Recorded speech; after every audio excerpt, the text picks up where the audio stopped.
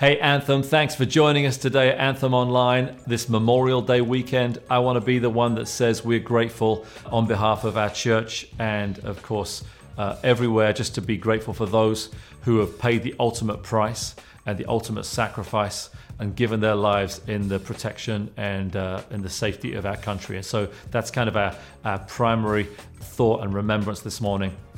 Anthem, as we've been talking over these past few weeks about the art of neighboring, we issued that challenge 5 weeks ago, that you would just think about finding ways to learn the names of the 8 closest houses or neighbors, apartments, condos, whatever it might be, to where you live, in a bid to start the process of loving our neighbors as Christ loved us, and loving our neighbors as ourselves, and fulfilling the second part of the Great Commandment. And so we're coming to kind of the conclusion of that today.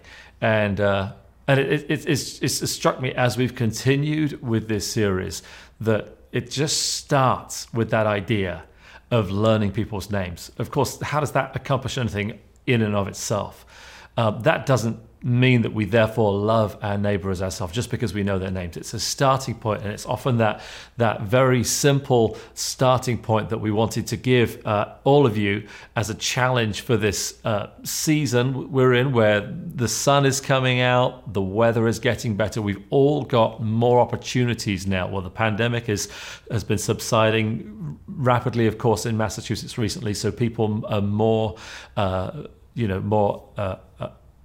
interested in making friends in their neighborhood, talking to people in their neighborhood that perhaps 6 months ago they weren't. And so as we continue to issue this challenge every week, learn people's names, because we believe that as we get this into our minds and get it into our hearts and our heads, it'll be not just something that we can be challenged to do for this series of talks at Anthem these few weeks, but this could affect our whole lives.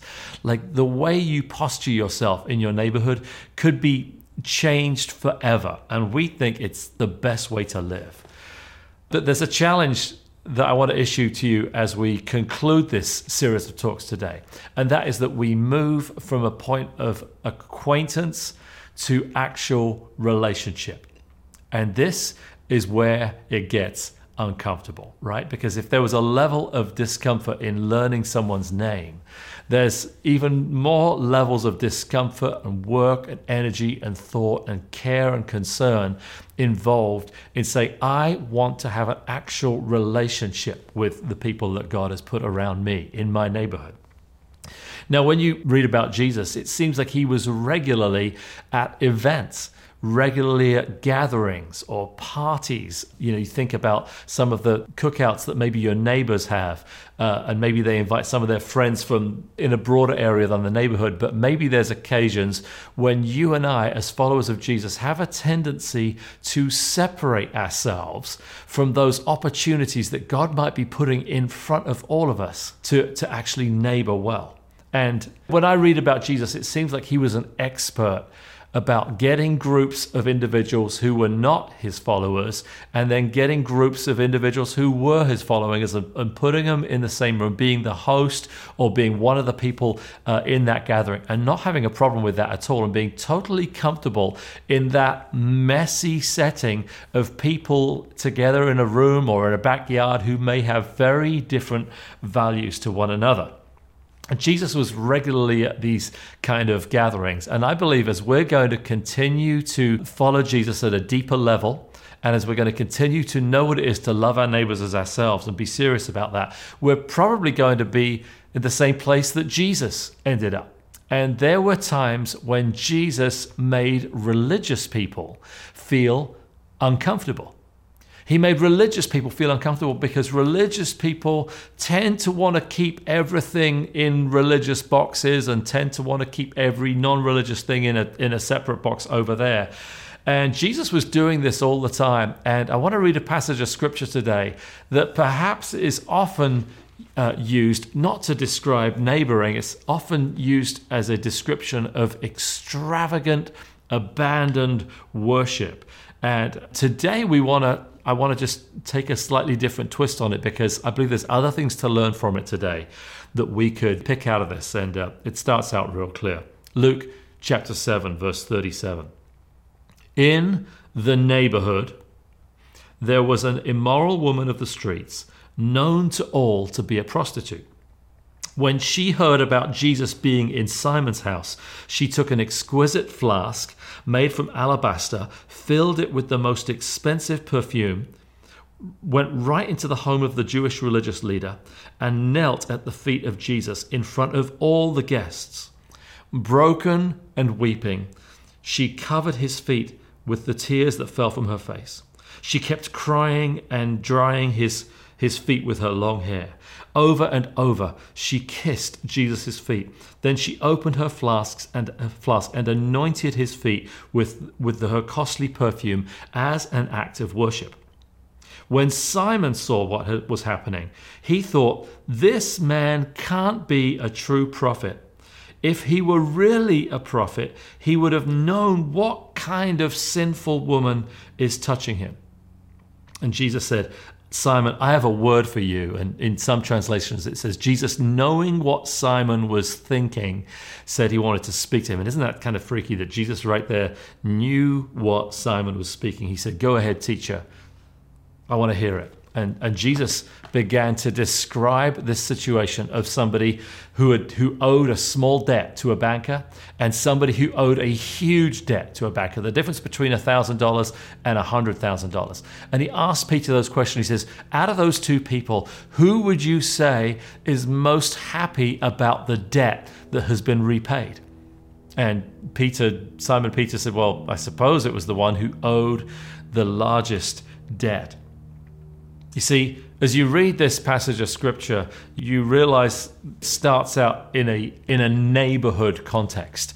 It says in the neighborhood of where this gathering was of this religious teacher, where the gathering was taking place, there was a woman known to be a woman of the streets. She was known to all as a prostitute. And I think as you read that, you've got to just pause there for a second to think, okay, this is a neighborhood-based conversation that's taking place here.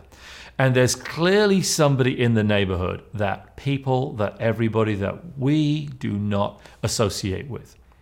And as this passage unfolds, you recognize that this woman is given complete and total access to Jesus.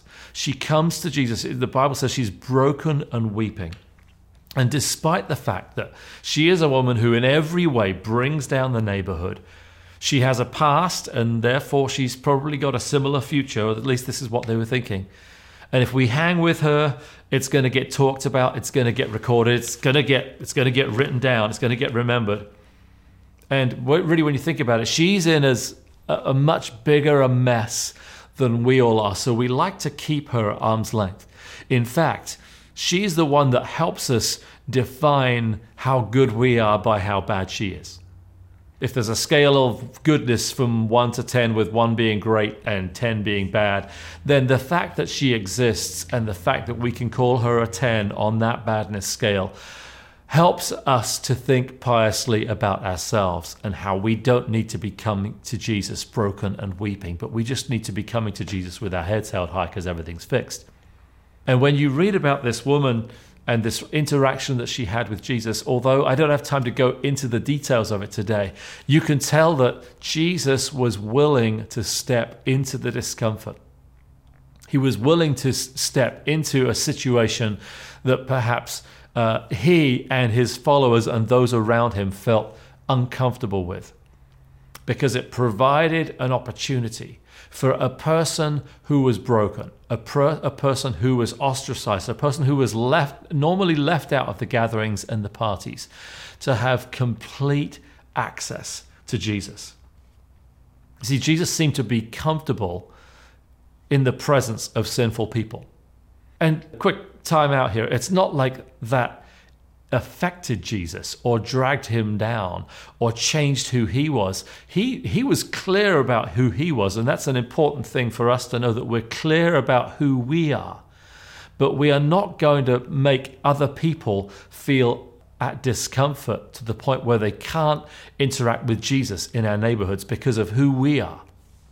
Do we think carefully when we post something on social media about those who are around us who don't live the way that we do? Do we think carefully about what we post in the way that it might impact them? Or are we posting to a churched crowd? Are we posting to that community with whom we feel the most level of comfort? And right there, even on our social media, you are posting to a gathering of believers and non-believers every time you open up a conversation. And every time we open up a conversation in our neighborhoods, we are starting a conversation with believers and non-believers. And remember, our goal and our responsibility is to love our neighbors as ourselves.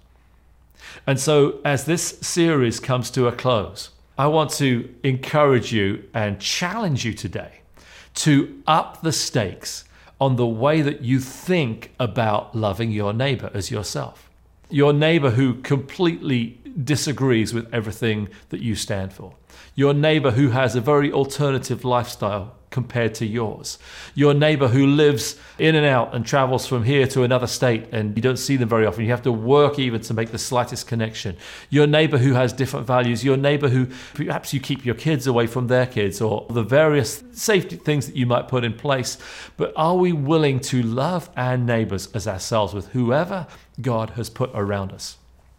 Now, that's my challenge to you, that over, not these next few weeks, but over our lives, we will take these thoughts, take these teachings, take this book that we read, The Art of Neighboring, and apply it to our lives in 30 or 40 years' time. Because I believe that everything that you read in that book and everything that we've shared in this content is not just something that will change over time. Maybe the iPhones that they talk about will be an iPhone 300 or something in 20 years' time when you apply this material again. But other than that, this goes through the ages because it's the timeless truths and teaching of the New Testament. And we tried to engage various ways over these last few weeks, engaging the content of reading the book, of talking on our Anthem community Facebook page, of having those fridge cards or those tic-tac-toe boards where you can write in names. We've engaged different speakers. We've engaged the stories of Mikey and Brittany a couple of weeks ago. And last week, Drew Thurman just sharing so well about how our motives matter as we love our neighbors as ourselves. But to close out today's talk, I wanted to share just with a few of you. And just earlier, I asked 3 people who I know have been putting this stuff into practice in their lives and in their neighborhoods, just to share a few of their thoughts on a Zoom call that I recorded earlier with them. And I could have picked many of you because so many of you have been sharing with me and sharing with us just how this has been impacting you. And so here's just a few thoughts from a few Anthem friends about how they're putting this teaching into practice in their own lives. Well, I'm here with my friends Rachel and Milner and Phil, and I'm just excited to have a little bit of a conversation with you 3 guys as to how you've been reflecting on these last few weeks of talks and conversations around the art of neighboring at Anthem. I feel like this has been one of the most sort of hands-on and sort of simple but really hard things at the same time that we've been able to deal with as a community. And so rather than it just be me speaking this last week, I wanted to engage some other voices a little bit. So let me start out with you, Rachel. We just had a quick conversation last night, and you just told me about some of just the subtle differences that you've made in your own family's life as a result of what you've been hearing. Tell us a little bit about that. So we actually bought a house January timeframe, and we've been looking at putting in a fence. And, you know, we always assumed that we would have this tall privacy fence, right? Like 6 feet tall and have our own little fort in a way. It's just something we always expected. And so as we prepared for that fence, we've been clearing a ton of brush. We had people from the church come and help and everything. And it's opened a lot of doors where our house is very unique in that it's situated on 3 streets. So it's just completely, there's 9 neighbors roughly that we can see and talk to from our house. So as we would work outside or I would play outside with our daughter, we would get to have all these wonderful conversations with people. And so we were realizing, you know, after we put up the privacy fence, like we won't have that as much.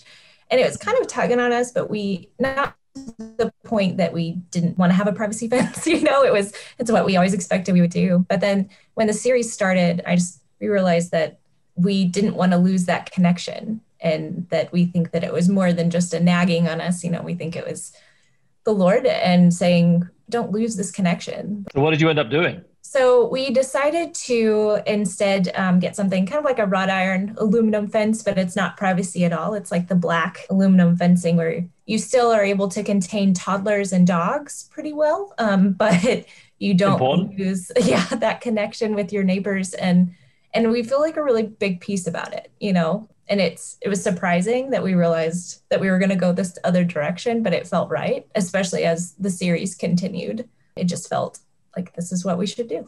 Yeah, and you're like pretty new in that neighborhood, right? So you've got a great chance to decide this is kind of how we're going to be in this. This is the new version of the Dahas, you know, in this neighborhood and who we're going to be as far as reaching out to our neighbors. So that's a big piece of it. Phil, tell us what it's been like for you and Sandy. I know you kind of had just some desires to reach out to your community and to connect with people. You live in Framingham, right? And tell us a little bit about what's going on there.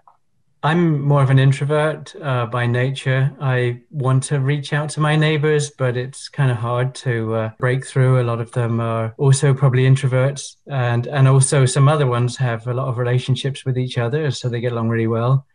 But I think I've been known as the Christian, you know, so there's some breaking in, as it were. And I this was really helpful for me, this whole sermon series, to not see a neighbor as a project, but rather to see them as a friend, you know, and to love them as you love yourself. And I think that was one of the key points, wasn't it? That we're not looking at our neighbors as necessarily people that we're trying to the goal is evangelize, but the goal is to love, you know? And so have you found any ways in the last few weeks that you can express that, or Sandy and you can express that in some ways? Yeah, there was a neighbor that's nearby that I hadn't spoken to for about 2 years. And I think I might have caused offense by asking about trimming a tree, you know, a while back. And it had really been nagging on my mind, you know, so I prayed about it and was able to have a great conversation with her even within a week. So that was an answer to prayer, and it was really good to see that, no, actually things are fine. She's been busy and I've been busy, and at least that's what happened. So I think now it's opened a doorway, so that's been really helpful for me. Yeah,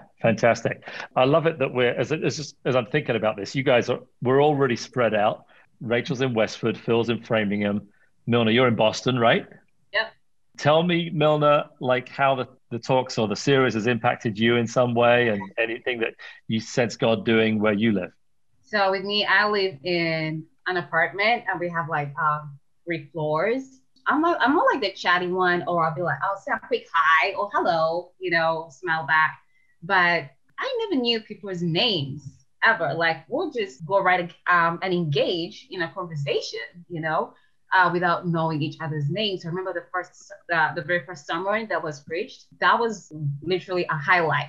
Like, do you know your neighbors' names? I look in my apartment and I'm like, I talk to everybody on my floor, but I don't know their names.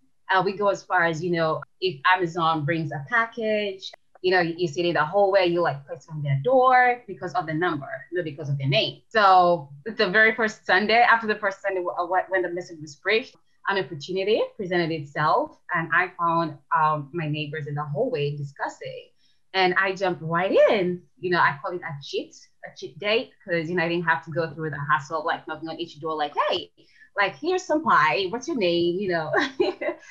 Like we would just deliver each other's packages just because of the number. So it shows how lazy we were to like not even read the names, but you read the apartment number. So when I found my neighbors in the hallway, that's when I literally got at least this time I got engaged, but with the purpose of knowing their names. So when we got engaged, it's like, hey, by the way, I'm Milner, like, what's your name? And, you know, when I brought it up, everybody was like, oh my God, like we've been talking to each other and we do not know our names. So it was like, it was a funny, very, very funny moment. And we exchanged names. And ever since then, so I made a point, like, if I'm knowing somebody, I have to know your name. Smile, open the door, kind words. Hi, how are you doing today? You know, you look smart. Little compliments. In a way, I kind of feel like they warm people up, make it easier for them to talk to you. And then that's how you can engage. Oh, by the way, I'm Milner. What's your name? So yeah. That is just fantastic. Thanks, Milner, for sharing. Any other thoughts that you guys have as we've been talking about this that you think, oh, I wanted to say this and just wanted to share something else? Anything on your mind? Yeah, I just love how there's so many times that I remember as a kid, I would think about the times I would share my faith and that it would be the one-off time, right? It's the stranger that just wants to hear about Christ. And that is how I'll share about Christ, like that's what you do. And then the more I've grown, it's been like, no, it's relational. Yes, you'll have those opportunities, hopefully, but a lot of it is relational. It speaks volumes when you remember someone's name. I remember, and when people remember my name, it's touching. Just like, man, people are busy and I appreciate it that you remembered my name or my kid's name or whatever, so. Yeah. Yeah. And I think of about a neighbor that I just met last week, who's a few doors down, that I had heard his name from another neighbor. And then of course, now making a point to remember names. And I almost know he's going to be shocked if I see him in another week or two and I call him by his name. It's just, we're so conditioned, aren't we, to hear a name and then forget it immediately. I think what I like about what we've been talking about as a community and reading this material is that this is the kind of stuff that could impact all our lives for the rest of our lives, right? It could sort of reposture the way that we think about loving our neighbors as ourselves. Guys, thanks so much for sharing. We'll hopefully do this more, not with you three, but with some other people too. We'll just keep this kind of thing going because I really enjoy getting to hear a few other voices. Thanks for joining me tonight. Really appreciate it. Anthem, today my prayer is that not just for a few weeks, not just through this summer, although it is a great opportunity, not just through the end of 2021, but through our lifetimes, we will engage in loving our neighbors as ourselves as we learn and grow and understand more and more about how that is a distinct part of our calling as followers of Jesus. And my prayer for each one of us, for you and for me, is that we won't shrink back, but we will be willing when God calls us to do so, to step into discomfort, to see those broken and weeping come to the feet of Jesus eventually, because we are loving our neighbors as ourselves.